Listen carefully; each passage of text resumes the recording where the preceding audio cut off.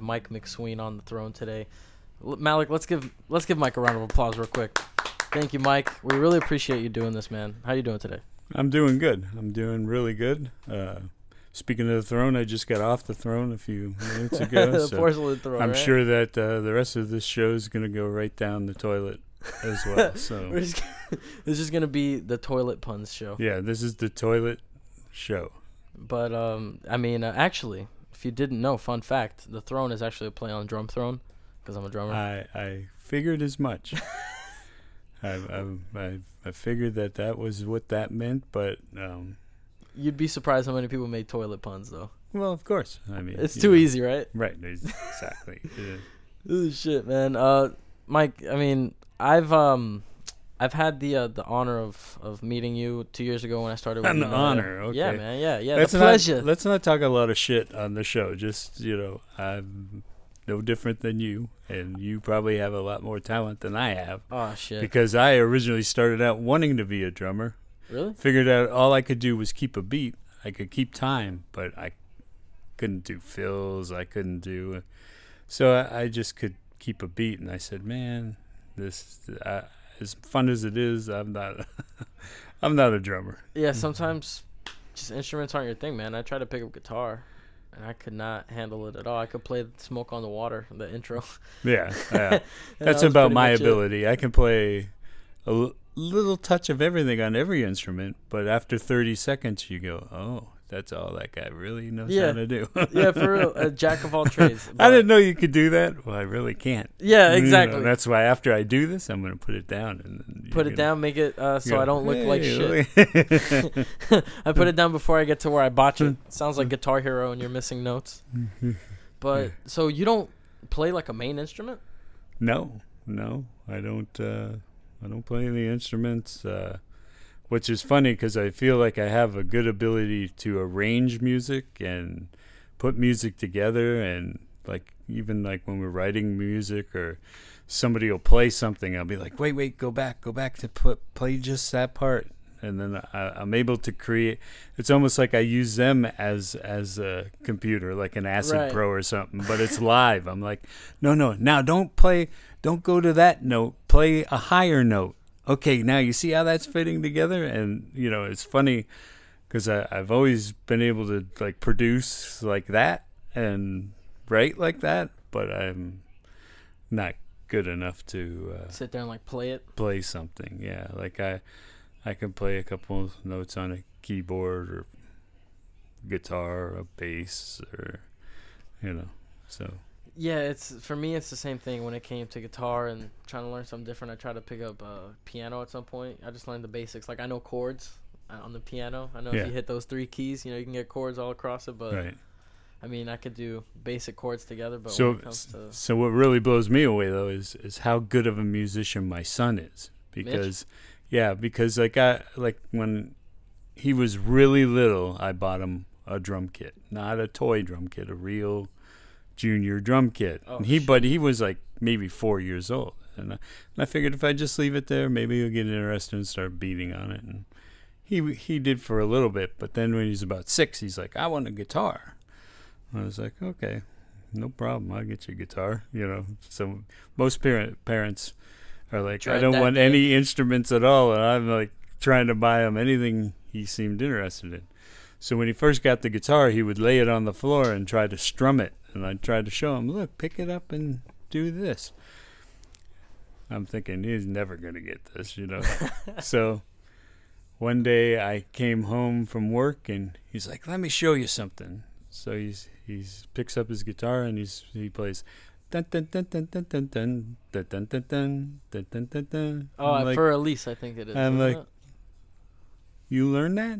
Yeah, taught myself how to do it. I went on the internet. I'm like, The internet. The internet. Oh, Something man. I didn't have as a kid. When I tried to learn how to play instruments, you had to find somebody that either knew how to play it or figure out how to read tablature. Or, so you have to sit there and learn actual music theory. Right. So I showed him like stupid little songs, like some AC/DC, Same 3 chords. Whole Lot of Rosie or something, and he's like, oh wow, and that just set that he was on from there, and he plays. The kid. There's nothing he can't play. Nothing he can't play. We went to Guitar Center one time when I wasn't feeling too well. I said, "Look, I'm not going in with you. Go do what you want to do. I'm gonna sit in the car." So he comes out with his hand behind his back, and I'm like, "Okay, what'd you buy?" And he pulls out a mandolin, and right away he starts playing the song "Afternoon Delight." And I'm looking at him. First of all, I'm going, "How do you know that song?" And second of all, how do you know how to play it? Because I said, I know that the tuning is not the same on that as a guitar. He goes, I don't know. I saw it on the wall. I said to the guy, hand me that. I want to look at it. He said, the guy handed it to him, and the first thing that came to his mind was that song. So he started playing it, and he said him and the sales guy just started laughing. The guy's like, you know how to play that? Mitchell goes, I never held one in my hand before. And the guy's like, and he's like that. That's insane. He's just, just like that. The mandolin is a really cool instrument, actually. Oh, I love it. I love. I'm very big on classical music and string instruments, and I love that. My favorite instrument is the violin. See, I wish I could play something like that. Violin, the cello, just all that kind of stuff. The singer of Eunoia, Alex, if you listen to our EP, the second track is like an interlude track. He actually played the cello on that. Yeah, he plays everything. Mandolin, cello, guitar, bass, he sings. I mean, that guy is a savage, bro, just like Mitch. Yeah. And it's crazy, man, because I didn't figure out that me and Mitch went out to elementary school together till I saw him at a gig. It was literally, I think it was the 37th anniversary over at Churchill's or something like that. That was the first time I saw you guys play. Yeah. But I didn't really know who you were at the time. I just saw, like, oh, it's this father-son band. That's cool, right? But I had no idea that we had met Partridge plenty family. of times before.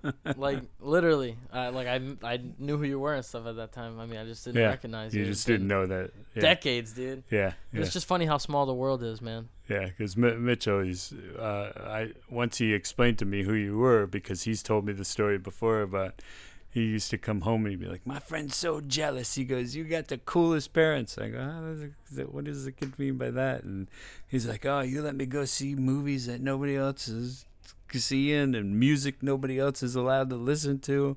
And I'm thinking, since he was in a baby carrier, he's been at concerts and shows and in bars. His whole, that's where he grew up. So for him, we didn't think nothing of it, and he would always think, "Why are they like that?" And I tried to explain to him, not all parents just let they want to shelter their kids when they're younger, and Yeah, so it's funny that you remember all that, dude. Like, so he actually, that's crazy, man. Me and Mitch were good friends back then. Yeah. And I think it was the rock music, dude. Like, cause not, right, because when you're that young, it's just what's on the radio. Right, nobody's into he's the same way. He'll listen to classical music. He'll listen to classic country, like Johnny Cash kind of country, and like old country, Waylon Jennings country, real country. He doesn't like modern country, but is it Kenny Williams? What's that dude's name? What's some old stoner dude, man? What's his name, man? That white dude.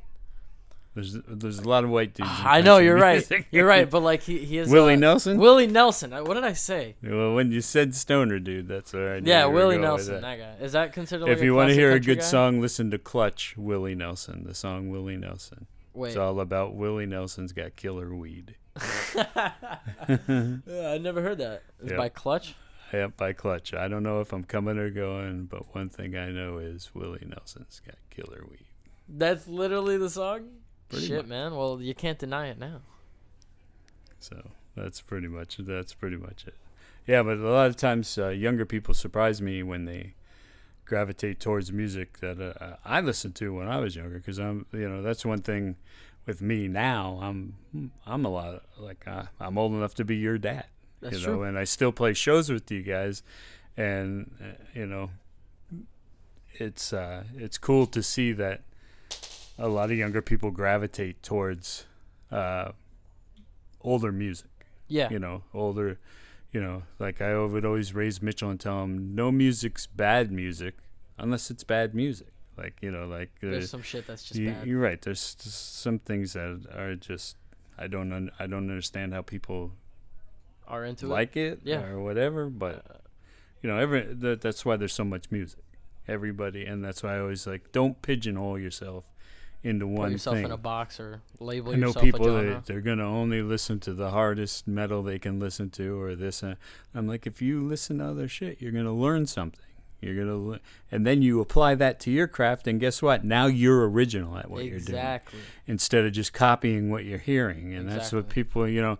A lot of people go, well, what does your band sound like? And I'm like, well, there's some references I can give you, but we sound like 1,000 Pounds as far as you know, in my opinion. Right. And never always try to write the same song. And that's one thing I like about your band. You guys play, every song is not the same. Some bands I watch, by the third song, I'm thinking to myself, didn't they already play this song? Because it's just a very pigeonholed sound. And it's nobody's fault. That's what they do. Right. But that's also probably all they listen to. Exactly. So you can always tell, like when I listen to your band, I know that everyone in your band listens to different kinds of music. And that's why you write broad music. Like you have slow breakdown parts, you have heavy parts, you have melodic parts, you have, you know, and I think I've told you that before watching you play and even running sound for you guys at some shows. I was very impressed by the harmonies. You guys actually harmonize for like a heavier band, you know, and people might not think of that because they've never been exposed to it. Yeah, harmonies are so sick, man. It adds a whole nother level of Right, dynamic. it's a whole different thing to the song. You know? And I mean, the reason that we do harmonies is because the singer of the band, his favorite band is Queen. Right. So think about that. He likes Queen, one of the best singers in the world, some of the best harmonies that have ever been recorded. And he applies that to... he applies that, but he doesn't try to mimic that. Right. And then when he does his own music, it adds to it because he does other things that he's heard or seen. It's all and that's why I say you don't get boxed in. You don't get... Like, it's very funny. Like, I will listen to some pop music, and you might not, you know, people I like a lot of people shit. that kind of know me from the scene might be like, you listen to that or something, you know, and I'm like, I listen to it because to me, a song has to have a hook, and no matter how heavy or hard it is, it can't be too busy. You have to remember that the general person listening to music doesn't mean they love music, but they want something to relate to. Yeah. And I try to tell people that want to write complicated music, like a Dream Theater style music, that the average person doesn't want to hear that. They get bored because there's nothing they can relate to. And I'm like, if you listen to big, huge hit songs, the melody and the bass lines get driven into your head. And I'm like, perfect example. Listen to any Michael Jackson song. Beat It, Billie Jean. Now, those melodies, not that I'm a Michael Jackson fan, but you listen to those songs and you hear that beat, bum, bum, bum, bum, bum, bum, bum, bum, bum, bum, and it goes, if the song's 4 minutes, it goes 4 minutes. Yeah. If the song is 3 minutes, it goes 3 minutes. And the reason for that is because you can't help but remember that. And you can't help to want to move your feet or your head to that. So especially in metal, I try to tell people, find that groove. And if you look out in the crowd and you see people's heads moving with the groove, you've got them. Yeah. Don't change that. Yes, give them something a little different, but come back to that again, because that's what they're looking for. They want that. They want to be part of what you're providing. It's almost like knowing how to stay in the pocket as a drummer. It's exactly what it's all about. Yeah, and that's one thing, like you said, with making music that's like Dream Theater or Tool or stuff like that. When you have odd time signatures, people can't bump along to your music, dude. Because it's already hard for musicians to count odd time signatures. You'd imagine the average fucking music goer. Right, and they're not interested in that. They just want something they can relate to and have fun to. And as a musician, the more talented you are, you feel like, I'm not displaying my abilities. Right. And there's places you can do that, but you got to remember you can't just make a song out of that. Exactly. Just because in 2 minutes you can put 20 changes in your song and remember all those parts and do all these things, I get bored listening to it, because I'm like, I want to hear something and just, where's the groove? Yeah. What do you bump to? Yeah, and that's that's what I think some people lose grasp, because they want to show their ability, But even if you can stay in the pocket and play and throw a few of those accents in, people that know you have ability. Right. Like there's no hiding your talent just because you might dumb down your music a little bit. And by dumb down, I'm just saying you don't have to be fancy all the time. You don't have to. I totally agree. We my band is so simplistic, it's not funny. We might have 3 different changes in a song. There'll be a chorus, a verse, and a little bit of a bridge or a little bit of a hook.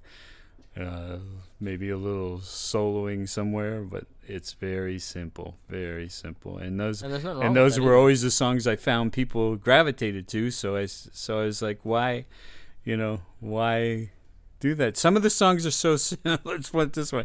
Some of the songs are so simple that the bass and guitar get lost because they can't remember when they go to right. There's like it's so I don't remember. So a lot of times they're just listening to whatever I'm singing. Is he in the chorus? Okay, that's where I'm supposed to be. Is he in the verse? Man. That's where I'm supposed to be. So it is what it is. That's funny you mentioned that, dude, because our EP, the first song, the opening song, "Live by the Fire," it's the song that a lot of people like the most, and we have a music video for it and all that.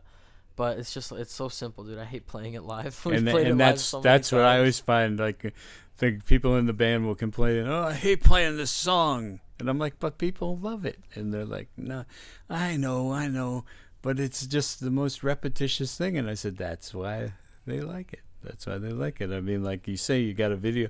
We have the video "Walking Dead." It's the easiest song to play, but it's people like it. And that's the thing with songs like that is if you go into a show and you've never seen 1,000 Pounds perform, at the start of the song you don't know what the song sounds like, but by the last chorus, let's say, you're singing along. You already know how the song goes. Right,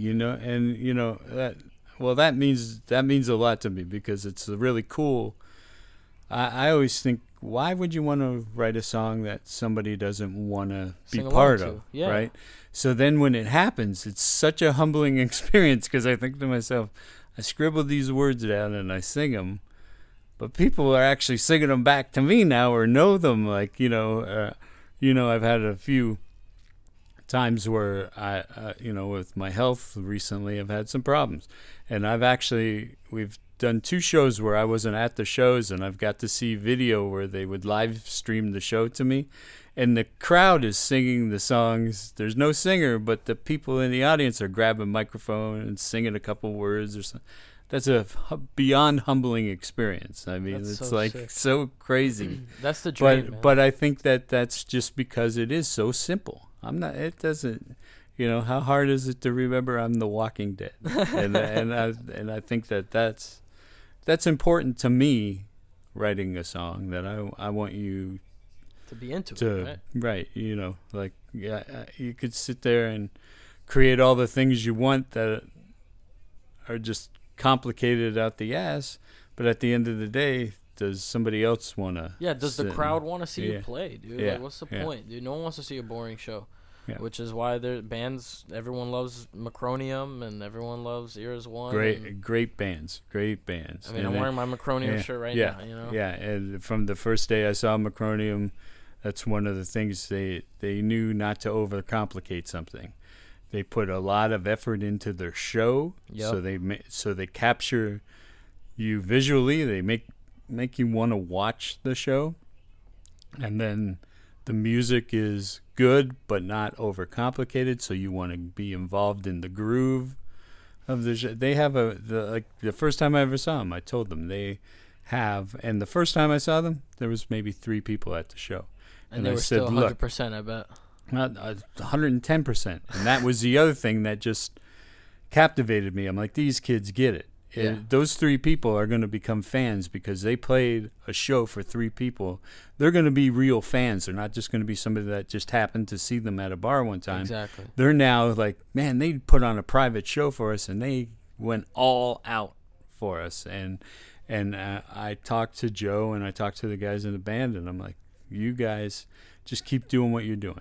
I said, you're going to find out that you're on the right track. And I've been around in South Florida around music since the late 80s. So I saw Marilyn Manson when it was Marilyn Manson and the Spooky Kids. For real? And I've worked shows for them, like security. I used to do security back then. Really?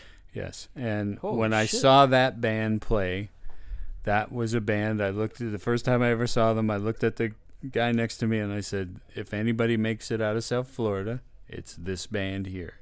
They have everything. They have music, they have a show and a presence. They get it. They're gonna make it. And probably 2 or 3 years after that, it was, Trent Reznor saw them, and next thing you know, they're all over the place. And I'm laughing like this guy used to come to the shows and carry a lunch pail with him, a little metal lunch pail, and he'd sit on stage and he'd open it up and he'd have little toy soldiers in the lunch pail, and he would set them up while the band's playing. He'd be doing like his own little war battles, like he was like a 5-year-old kid up on the stage. And I'm like, he gets it, he understands. So he was just putting on a show. Yeah, it's just all about the show, and that's what I saw. Like seeing Macronium, they come out and then they put on a show, like from silly things to crazy things. It's like a whole,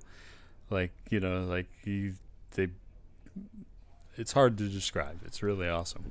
That's one thing that what I wanted to get at though was they went from those 3 people in such a short time to now. If you go like to Churchill's to see them, that room's packed. And people are there to see Macronium, because you'll see that crowd. The Macronium gets up and plays, and then that crowd will back down and dwindle out to where people are back to hanging out wherever.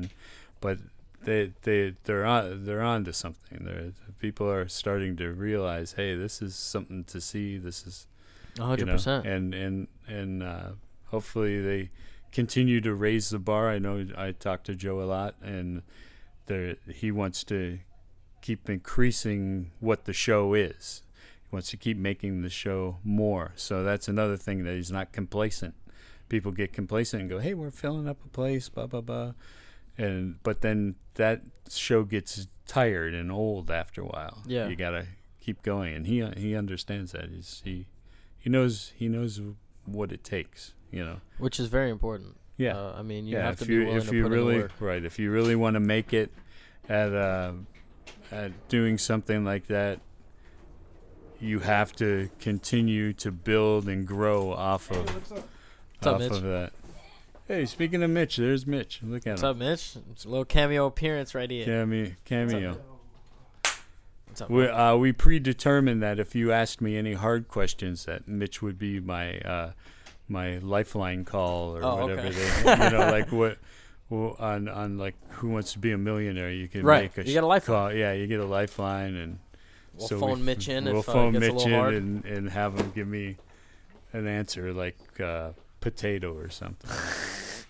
But back to the whole stage presence thing. One thing that we've been talking about at Eunoia, I don't know, the band's been talking about is, because I think our music is solid personally.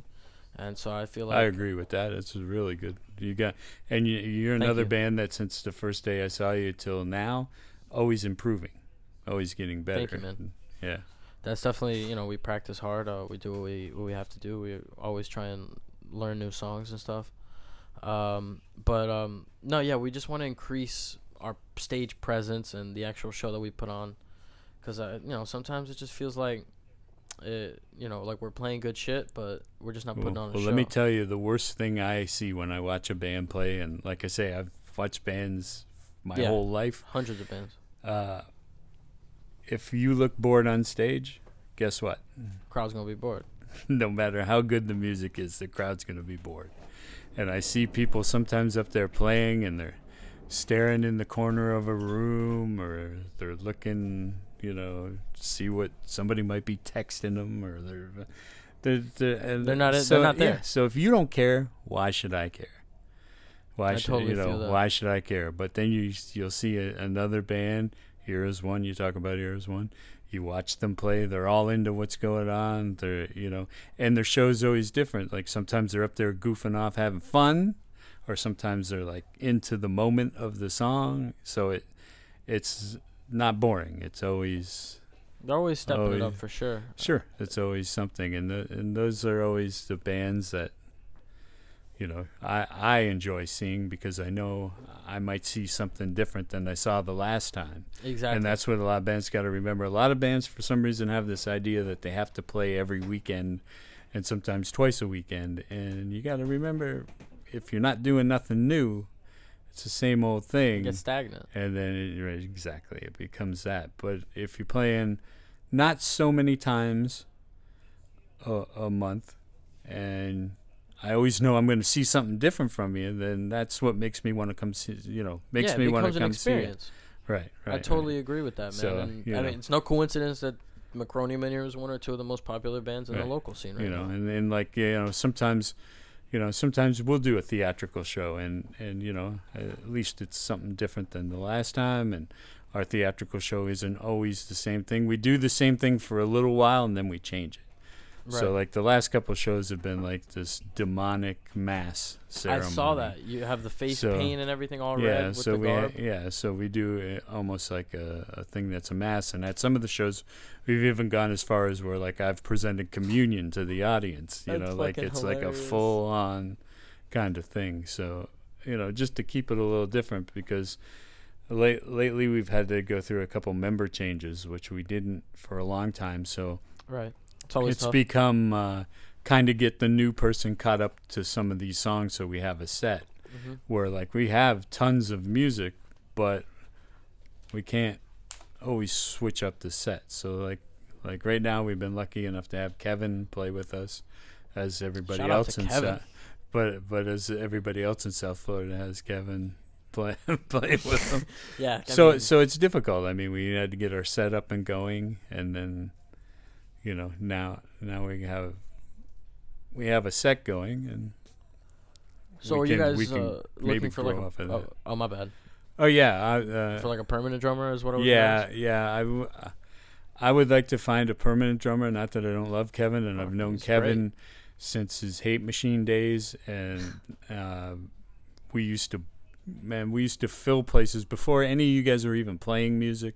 You guys were guys your age were little kids, and me and Kevin, Hate Machine and 1,000 Pounds of Thrust, were filling places. There used to be this little place called Area 7, and we would book shows, and the amount of people that we would get at these shows were just, we always laugh about it. We're like, man, we're like grandfathers around here, because we've been doing it so long that guys like you don't even know the shows. Like, for a while, metal and rock had really died as far as even local. You get 5-10 people at your shows, and then we started to build this thing.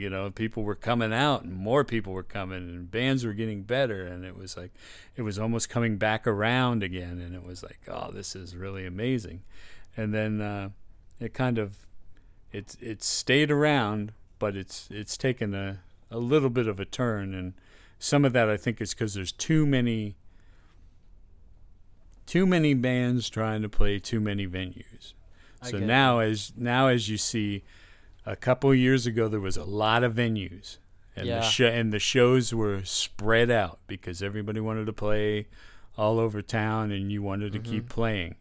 Back when I started, or even before I played music and just worked, there was a few select clubs, and when the bands weren't playing that night, they were out supporting their friends. So the rooms were full. There was 3 or 4 clubs, and the rooms were always full, because if you weren't playing, you went to the show. Right. What happened maybe 5 years ago, and 5 to 3 years ago, was there was so many bars. Everybody was just looking, if we can have original bands and we don't have to pay them, let's bring them in. So any mom and pop operation in the world was trying to put shows together, and everybody was hungry to play shows. So they would do it. So it's just spread everything out. Well, those mom and pop people realized, we can't survive off of 15 people coming. So after a while, they'd stop doing shows, or they'd close down. Yeah, like Creepy Tiki. And then, so there'd be Creepy Tiki had, at one point, they had some good shows, and they had their own. That's what I heard. I heard there was their heyday. They had their own little niche. They were playing punk. They were playing, and that's what you have to do. You have to have it so people expect. Right. Find what you do. Find what and do that and make that happen for yourself. Exactly. But when it was so spread out where everybody was just willing to put shows together and bands were willing to play everywhere, so then not only does that happen, but sometimes bands aren't ready to play out. Sometimes they're not polished enough to play out. Sometimes they don't have the presence to play on stage. They're not locked up tight, but they're already trying to book shows and get out there. Right. So people suffer because of that if you're a fan of the music. So you come to this little bar and you watch some bands and you're like, it wasn't that good. Well, next time you might not want to give that a shot again if that's not your thing. If it was something new and you were trying it out, you walk in, that wasn't that great. So next time, you say you're playing somewhere, and then people are like, I went to a show. It wasn't that good. Yeah, it was kind of lame. The sound sucked, because there's another thing that suffers. People think they're going to throw a show together, and they don't give a crap what it sounds like. Right. And then, so they don't know what they're doing. That's another problem. Right, or they don't know how to promote or put together a show. That's the biggest issue. Or they don't know how everything's supposed to operate, and so it just becomes to where if you're narrowed down to a few clubs that really understand local music, and then other bands go, I am not playing a show, let me go to the show, because the biggest thing to make something grow is people want to gravitate where people are. So if you walk into a bar and there's 15 people or 10 people or less, you're kind of I've watched it happen all the time. People will walk in the door if it's not really their thing. They'll walk in, they'll look around and be like, it's pretty dead in here. They're going to do one of two things. They either automatically turn around and walk out, which some people are embarrassed to do. So those people walk over to the bar, they sit down, they order a drink, they drink their drink, and then they leave. Right. There's two things that happen. Now, if you walk into a place, they don't know anybody else in that room. So if all the bands that are playing, if there's 5 bands playing and there's 4 people in each band, that's 20 people right off the bat that are in the room. If you're sticking around, if you're not a band that gets up on stage, plays a set, gets in their car, and drives away. Right. Dumbest thing you could do, because you're screwing yourself. You're screwing yourself because you're leaving a room empty, and when people come in, they see an empty room, they leave. If people come in, they don't know you're a musician.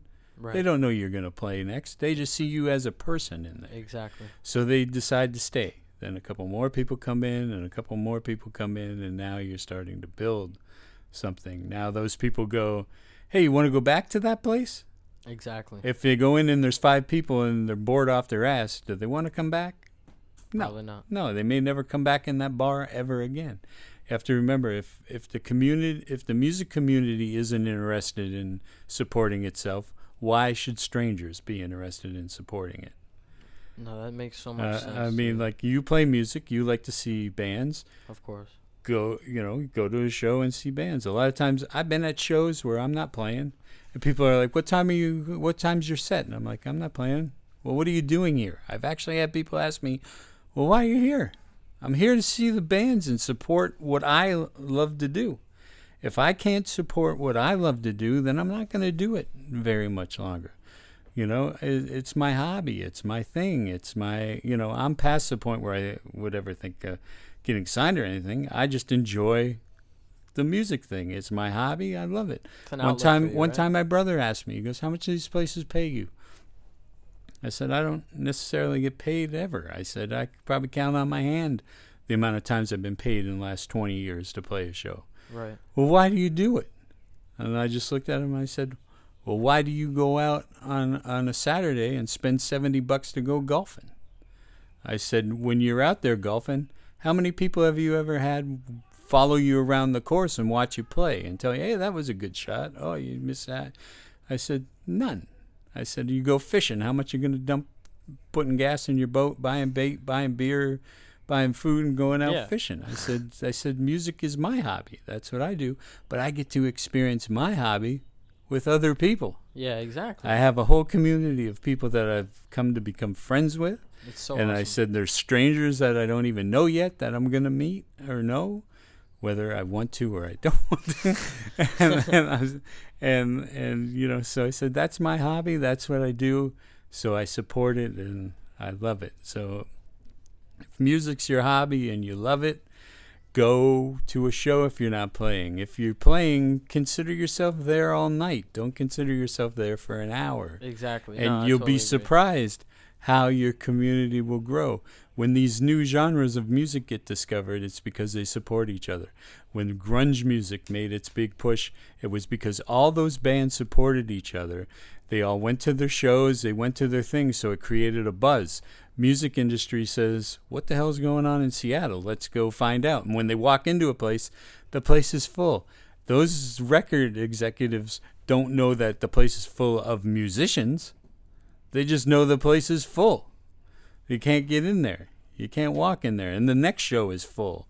Hey, this is something going on. There's a happening here. There's something happening. Right. No, I never thought about it. And that's what you need. And that's kind of like when death metal in South Florida. It started in like Orlando, Tampa, yeah, right? Yeah, and the same reason. There was support there. It didn't have to be support from people that didn't know about it. It had to be support about people that were involved in it or interested in it. You know, you go out and see. When I was younger, if I tried to play music or write music, I wanted to see what else was out there. Who else is out there, and who's good and who's not good, and who do I like and I don't like. I wanted to know that. I still want to know that to this day. I'll go see a band I've never seen before just because I want to. What are they all about? You never know when you might find the next big hit. What are they doing? You know, like, what's the deal? Speaking of what's the deal, man, I saw at the show April 13th, Friday the 13th at Churchill's, this band called Naked Stump. Yes. So why don't you go ahead and tell me what's up with that, man? Well, I don't really know because I heard that they have a guest performer there that nobody really knows his identity. I don't know. I think it's Don't tell me that's you. I think it's the Texas Chainsaw Massacre dude. But okay, Ed Gein, whatever his name is. Well, that's what the movie is based off of. That's one of the basis of the movie is Ed Gein. Wasn't that it? Well, that's not the guy's name in the movie. I think they call him Tommy. I think the actual chainsaw guy's name is Tommy. Oh. But it's based off that dude, right? Ed Gein or whatever. Yeah, because Ed Gein was never really found to be a serial killer, crazy guy like that. Really? But what he would do is dig up dead bodies, and he would bring them home and basically like string them up like a deer and cut them. Well, he might have done that too, but more than likely he did. But he would string them up and gut them like a deer straight down and take their skin and make lamps out of it. And and the thing with the skin mask is they say that he actually had stuff like that made where he'd sew it. So Silence of the Lambs is a loosely done off him too. Off him as well, with like all that kind That's of fucking crazy strange. stuff. I could never get through that movie. Yeah, that's a pretty interesting movie. I mean, I like the performance that Buddy put on. I forgot his name. What's that dude's name? Anthony Hopkins. Anthony Hopkins. That's his name. Yeah, man. That guy. Hello, Clarice. Oh man, no, he's literal chills. Yeah. I mean, no, but for real, so with Naked Stump, Naked Stump is a noise band. Okay. And noise band is the most annoying thing in the world. I was running sound for some shows, and we would constantly get these guys that wanted to do noise shows, and they'd come in, and I'd be like, okay, let's do this, and they'd come in with just like effects pedals, the programs on their computer, different kinds of things, and it is exactly what it is. Noise. If you're not familiar with it, is just noise. And I'm sitting there going, there's so much more that you could do with this noise band, because to me it's supposed to be like an avant-garde, artsy kind of thing. It's not, it's not like just straight up noise. Right. Okay. To me, that's what they originally, I would think, were trying to do. So I saw a couple people that actually did do that. They tried to mix it up, portray a story, or take you on a journey through this noise thing, where other people, I'm sitting there, I'm like, this seems like if I was in New York City at rush hour and I was on acid standing in the middle of the street, because it sounded like jackhammers, horns blowing, noise going. I'm like, what the hell? And you just have a headache. So I decided the guy had approached me about doing another noise show, and I said, listen, you can only do it if I'm allowed to have a noise band. And he said, absolutely. And I said, okay. So I had mentioned to Mitch, come on, let's do it. And I said, let's show him that you could actually have something going but still make it just a noise, crazy, stupid thing. Right. So he said, okay. So then we happened to mention to Joe from Macronium that, hey, we're going to do a noise band. Are you guys crazy? What are you doing? And I'm like, yeah, it's a great Joe impression. Joe's like, I want to do it. I said, absolutely. I said I wouldn't have it any other way because I explained to him the concept of I want to make it a show, right. And who better to have than Joe, of course, to do a show.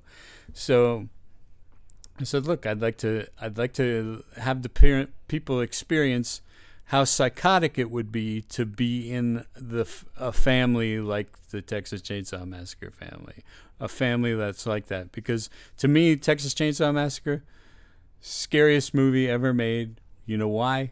Because it's happening as we're recording this show somewhere in America right now. There are crazy people that have people locked up, chained up. You think so? I know so. Watch the news. Shit. These people go for years without being found out about, or they go weeks and they get found out about, but they're out there right now as we're speaking. People are being abducted. People are being murdered by people just like that. So in my mind, I watch that and I go, okay, Jason can get killed 4,000 times and he doesn't die. This movie, however, can really happen. These families are real. Yeah. If you kill them, they're done. But they're probably going to get the upper hand on you and kill you before you get the opportunity. So it's plausible. So I said, imagine the mind that it takes to be like that. Mm-mm. We're going to use that craziness of a noise band, and we're going to portray what that is all about. And Joe's like, I love it. I love the idea.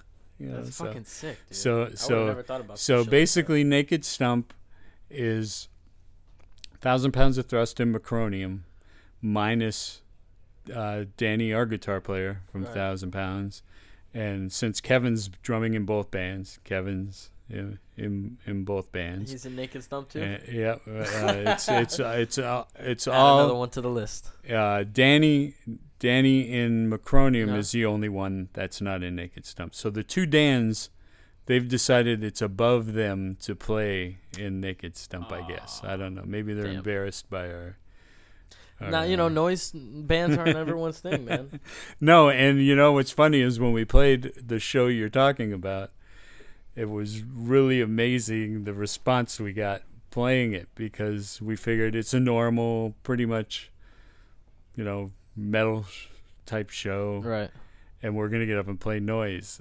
How's that gonna get received? And to be honest with you, it was really shocking, and it's funny to see the excitement that everybody in the band has after we play the show. We're like, man, that was really cool, because I think it's a relief, because you don't have to be concerned if you miss a change or miss a note, because there's no changes.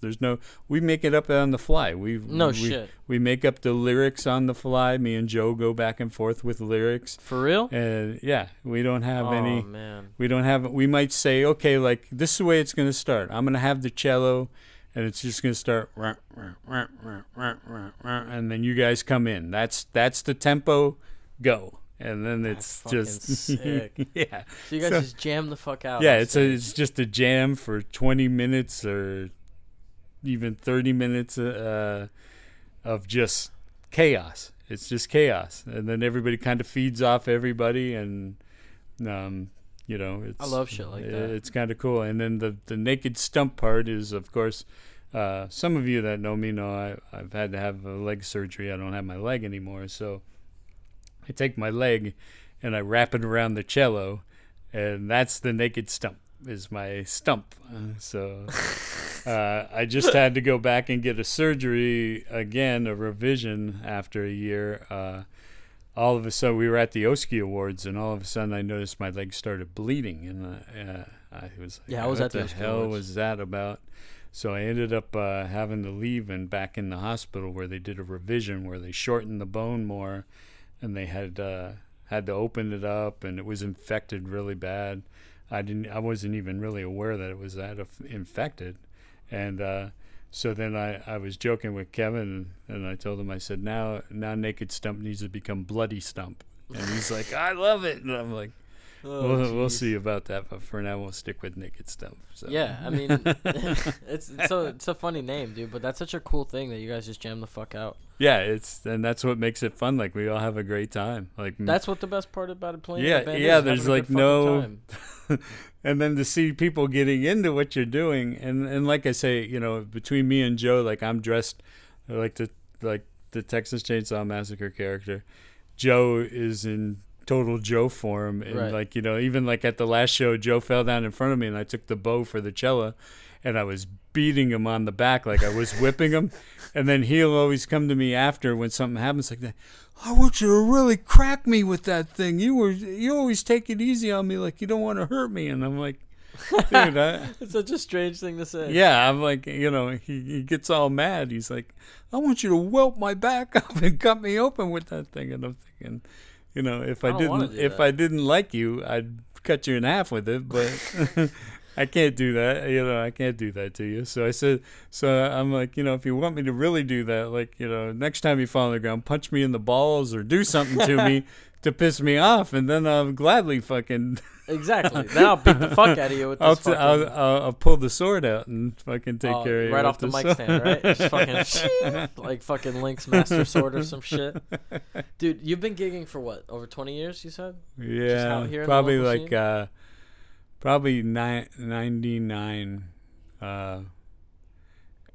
99 probably. Shit, okay. So from 99 to 2018, what's the craziest thing that's happened to you on stage? Craziest on stage moment. Craziest? I mean, just nutty. I don't know. Just some nutty shit. It's a lot of years to narrow down. But it's you ever had anyone climb the rafters like Eddie Vedder or some shit? Well, I definitely didn't climb the rafters, but we've had different shows where stupid things have happened. I've almost killed members of the band with my mic stand sword, swinging it around and not really thinking. Back in the early days when the band was originally getting together, I used to drink a lot. Right. I mean, like a lot, like pitcher in each hand on stage, to the point where I go, when the music starts, I hope I remember the words, because I don't even know why I'm up here. Holy shit. So like the shows were a little different then, because of course. And then one night I ended up drinking so much that the band wouldn't even get back on stage with me. We used to do a mixture of covers and originals. So we would go into a place, and some nights we'd play all night. So this was going on the third set of the show, and the band's like, we're not coming up there. So I was drunk on stage singing the songs myself with nobody up there except a pitcher of beer and me. And the next day I decided, maybe that's not such a good idea anymore. So I decided I would do shows sober. I mean, that's definitely a reason to quit. Shit. I mean, I'm like, hey, I could put more effort into the show if I know where I'm at and what I'm doing. 100%. I would have paid, instead of pissing off people, and I would have paid good money to see you running that acapella with the pitcher, though. Yes. Is there any footage of that? What year was this? Oh, that was a long time ago. That was back in the beginning. That was back in the 90s. Beginning. Well, let me give you. I was fucking 3. Let me give you a funny thing. What ended up happening is, for the longest time, I just never sang or played in a band. I always wanted to since I was a kid. So then karaoke became a big kind of thing. So one night I was really drunk. My wife said, get up there and show people you can sing. I'm like, I'm not going to do that. So I drank a little more. I was like, all right, give me the book. So I go up there and I sing Joe Cocker song, right? So I'm drunk enough, I'm acting like Joe Cocker. If you've never seen Joe Cocker, he's very spastic when he sings. He moves his arms around. So I sing the song and act like him. Well, the place goes fucking bananas. And I'm like, what the fuck? So I end up going back the next weekend. Still no balls to get up and sing in front of people. I got to get drunk again. So I get fucking hammered. At the end of the night, I get up and sing. The place goes crazy. So now people are coming up to me. Where else do you sing? Where else do you perform? Shit. I'm like, I don't. Well, I had this friend of mine that my brother went to high school with, and he always played guitar. And then this other guy I was working with was a drummer, and I was like, we should put a band together. I said, you come out and watch me sing karaoke. I go, it's crazy. These people want to see me. Like people are coming to see me sing Backtrack. I go, imagine if we had a band put together. All right. So they came out and they're like, oh, we have to put a band together because they'd seen me just up there doing Killing whatever. Yeah. So we started a band, and in the beginning, we played everything from like blues, rock, and metal. Like we played all that, and we wrote our own songs and everything else. But what ended up happening is we had about 3 practices, and we were learning to play some music. And my friend comes to me and says, hey, I met Wolfman Jack at the casino. And I said, well, that's a nice story, but you didn't meet Wolfman Jack. I'm telling you, it was Wolfman Jack. I said, Wolfman Jack is dead. It's not Wolfman Jack.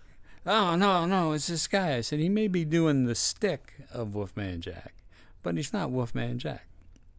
So he comes back to me, says, yes, it's not Wolfman Jack, but he does have an AM radio show, and he calls it the Wolfman. Oh, so okay. I said, okay, good. I said, do you know how to get a hold of him? Yeah, I was telling him about the band. He wants to have us on the show. I said, perfect. Why? I said, start learning Werewolves of London, how to play that song. Why? I said, just do it. I said, at the next practice, I'll explain everything to everybody. Oh, shit, so I had everybody. Plan. I had everybody listening to the song. So they all show up at the warehouse. I go, listen, you guys been practicing? Yep. I said, all right, we're going to play the song Werewolves of London. I'm going to rewrite the words and make it Wolfman on the radio. And we're going to go record it, and we're going to take it to this guy. I said, he'll use it every night for his intro because I said, good or bad, it's about him. So he's going to want to use it. They're like, all right, I guess. And I'm like, start learning. So we had like 3 practices where we practiced nothing but Werewolves of London. I rewrote all the words to the song, kept a couple of the original words, but would add in, Wolfman on the radio. Yeah, just mixing it up. And so I call this recording studio around the corner, and I go, hey, I want to come in there. Okay, so we get there, and the guy goes, okay, what are you looking to do? I said, we're going to record the song Werewolves of London, but it's a parody. Oh, okay. So he goes, okay, well, I'll get the guitar tracks, and first we'll lay down the drum tracks, and then we'll do the guitar and bass tracks. And I said, well, how long is all that going to take? He goes, I don't know. How well do you know the song? I go, these guys know the song. And then he says, well, after we record it all, you can come back and do your vocals, and then I'll mix it down. I said, no, I want to leave today with the song. He goes, do you know what you're talking about? Jeez. I said, yeah, I think we can do it. And he says, how long have you had a band? I've been a band. I said, about 3 weeks. He just looked at me. So go in and put the drum track down, put in the guitar and bass tracks. I said, okay, let me go in and do the vocal track. So he's like, well, okay. So I go in and I do the vocal track. Did it in one take on the vocal track. He's like, that's actually pretty good. I don't see where I need to work on it. And I'm like, okay. So he starts mixing it down, and in 3.5 hours, he handed me the CD, and he says, if somebody told me that this was going to happen today, I'd have told them they were absolutely crazy. And I was like, I just knew we had it so planned in my mind. I had it so planned that it was going to happen because we were scheduled to go that Monday to the guy's show, and I had to have that CD because I wasn't going without it. Right. So when we went down there, I'm like, hey, I got a surprise for you. I have this song, and he plays it, and the production is just huge. I mean, it sounds just like the original Warren Zevon recording, and the dude's like, this is amazing. You made this for me? I'm like, yeah, it was nothing, Shit, just playing it cool. Yeah, I just had to bullshit the guy. So every night at midnight when the guy's show would come on, you would hear our song. He used it cool. Every night. So your plan was like, it went because now I'm telling people, they're like, oh, you have a band? I'm like, oh yeah, if you listen to Waxy AM, I said, you'll hear us every night at midnight. We're the ones that do the theme song for the Wolfman guy. So it was like we already had promotion. We were already getting airplay. We couldn't even play 3 songs at that point. You guys were so ahead of the game, dude. But that's marketing. Wait, it gets better. Okay. Because I had this restaurant I used to go into all the time for lunch. It was right across the street from where I worked. Guy goes, "Hey, you should come up. We have karaoke going on now." I said, "Great, I'm gonna be here." So I show up over there. The band comes with me. We all go in and hang out. And I get up and sing. The guy's like, "Man, that was amazing." I go, "Oh, you should have my band play here." "All right, I just opened a new location on Wednesday nights. I was going to have live music up there." I said, "Perfect. When do you want us to come up there?" He goes, "I'll be ready in 2 weeks." I said, "All right, we'll be there." So the band's looking at me like, "What are you doing?" He's like, I said, "Screw it. This guy wants to pay us. We're going to be the house band." So we sat for 2 weeks, 6 out of 7 nights a week, learning cover songs and occasionally even writing some original songs. Damn. And by the time we were ready to play, we had a couple sets of, we had like 2 45-minute sets. That's nuts. Of music. Now, we go to the place to set up to play the night before because we don't want any extra complications. We're thinking, "Oh, fuck, we pulling this off to begin with." Of course. Now we're setting up, and of course my guitar player, like all guitar players, is cranked up through the roof to where that's all you can hear is his guitar. So now the way the restaurant was set up, there was a room for the band to play, and then there was a full bar restaurant in the next room. Right. The restaurant is packed because it's their Taco Tuesday night. Gotta pack it up for Taco Tuesday. We're in the side room setting up over there, and I'm trying to tell the guy, "Look, this room is not huge. You have to turn down." I said, "It's going to be too loud, and people are just going to want to walk out of here. Right. You got to turn down." So we start getting in this big argument. Now, mind you, the guy at the time probably weighed about 450 pounds. The guitar player, right? Now I'm big. I'm probably, at that time, probably 280 pounds. Okay.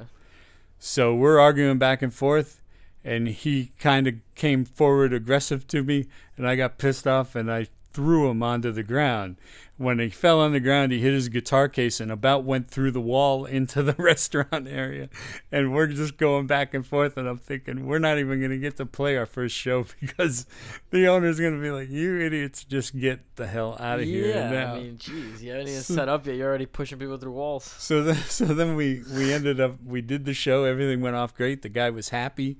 And it was nonstop having to add more songs to the set, more songs to the set, more songs to the set, so that we could keep working. Keep working. We were getting paid, and so I'm thinking to myself, in a span of 6 weeks, we went from nothing. None of us knew any of these cover songs or anything.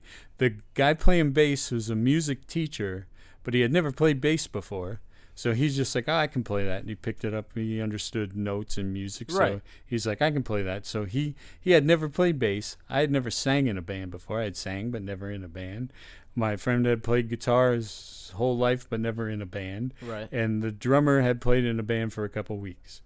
So in 6 weeks, we're on the radio. We're a house band getting paid to do gigs. And I'm thinking, it started out so cool. I'm like, this is the greatest thing ever. That's such a crazy start, man. That's crazy. How long have we been going, by the way, man? Like, it's been a minute, dude. Oof, over an hour already. All right, man. I think we could wrap it up there, Mike. I want to thank you for joining me here on the throne. I really appreciate it. Do you have any plugs you want to do before we close it out? Well, we're playing May 12th at the Ears One video. The video release show at Renee's in Wynwood. Yeah. We're gonna be there. I hear you don't want to miss that video because I hear there's a very special appearance in that video. Yeah, there's a lot of special appearances. And I hear the main character is really good. Is he? I don't know. I don't remember. I don't know. I've definitely got to come out. I've heard of the guy before, but I'm not sure if I know who he is. I think people will recognize him when they see the video. Yeah. So May 12th. Any other gigs coming up?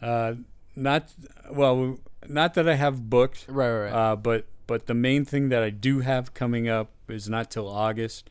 Every year we play the Joe DiMaggio Children's Hospital at the Tattoo Convention in Coral Springs, and that's like the most important thing to me every year. I mean, if for some reason I'm in the hospital, I leave the hospital to play the show. I will not miss it just because it's for Joe DiMaggio Hospital, and it's something that's really important to me. It's like a benefit show? The whole weekend. It's a tattoo convention, and the money proceeds go to Joe DiMaggio, and it's been going on, this is probably the 22nd annual. Wow. And my friend Tattoo Dave was responsible for running that. He passed away a little over a year ago. So it's really important to me to continue the thing for Dave and for the kids at Joe DiMaggio. So that's in August, right? That's in August. Yep, that's in August, and they're actually bringing, a lot of times for many years, 1,000 Pounds was like the heaviest band out there. Because they do a lot of rockabilly and that style music, because that was something Dave was into.